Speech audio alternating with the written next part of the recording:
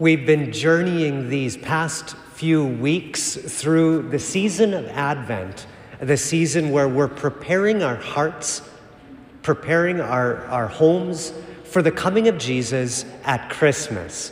And so each Sunday, as you see, we light another candle and we focus on a theme. The readings always focus on these certain themes during this season to help us understand what we should be working on in our lives. And so the first Sunday, we had hope that we have to believe Jesus will come again, and He is our hope, that we know He is taking care of things. And then the Sunday after that, we have peace, that if we really hope in Jesus, we won't stress anymore.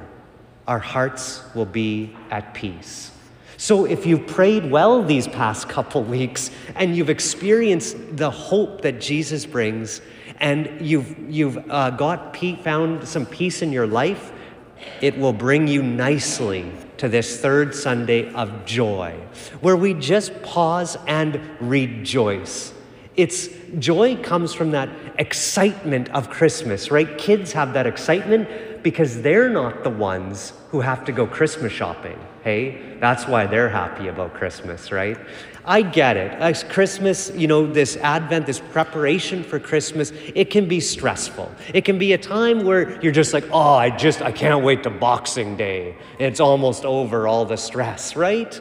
I was out Christmas shopping yesterday because I'm not going to tell you don't buy gifts because that'll make you stressed or something like that. But we really need to understand that it's not all about gifts, is it, either? But I had to buy a couple of gifts because my sisters don't think I love them unless I give them gifts, so whatever, right? And then I was leaving and I was running out of time. It was getting dark out and I took a wrong turn in Prince Albert, right? Who does that, right? I've been living here long enough. I should know where I'm going. And I went down this street and I had no idea where this street was supposed to go. And I turned the corner and I looked at this house that was full of Christmas decorations. And I just stopped in the middle of the street. Yes, I'm also one of those people. In the middle of the street and stared. And it just brought joy to my heart. When we pause a little bit to enjoy all that which God has given us, this then is the true source of our joy at Christmas. It's not going to be all the gifts we give or all the gifts we get or all the parties we go to or all the activities that fill up this. The joy is fleeting of this earth, but with Jesus, it's lasting. And so the gospel speaks of this. The gospel says, well, who are we waiting for? And Jesus says, go and tell what you have seen. The blind receive their sight. The lame walk. The deaf hear. The poor have good news brought to them. All these miracles are happening. This is joyful. And maybe in our own families, we say, well, that's not my case. I prayed for miracles and they didn't happen. I prayed for joy and I'm still mad. I've done this and done that and God is not giving me what I want. Sometimes we feel that the only way that God loves us is if we get the miracles we're asking for. We get the gifts.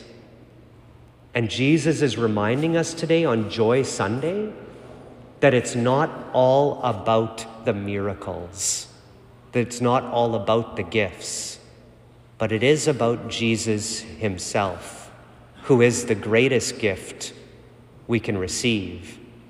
Because even miracles, the joy in a miracle is just brief. And then we take it for granted again and we forget all that God has done for us. But when we focus on the giver of the gift, Jesus himself, the joy is everlasting. And so we hear then during this season, right, the joy is in giving, not receiving. Do we want to receive a miracle? Do we want to receive a gift? Have you ever had someone else be the answer to your prayer? You were praying for something specific, and someone comes into your life and says, hey, I was thinking about this. I wanted to do this for you. And it was the exact answer to your prayer. Maybe this Christmas season, this Advent, this Christmas, let's pray about how we can be an answer to someone else's prayer. Maybe we can be a gift to them by something we do or pray for or give. Again, it's not about the gift, but about the giver, Jesus himself. Do we love the miracles or the Christ child who comes at Christmas, who works wonders in our lives? My friends, this week then, let us try to be a gift of joy to one another.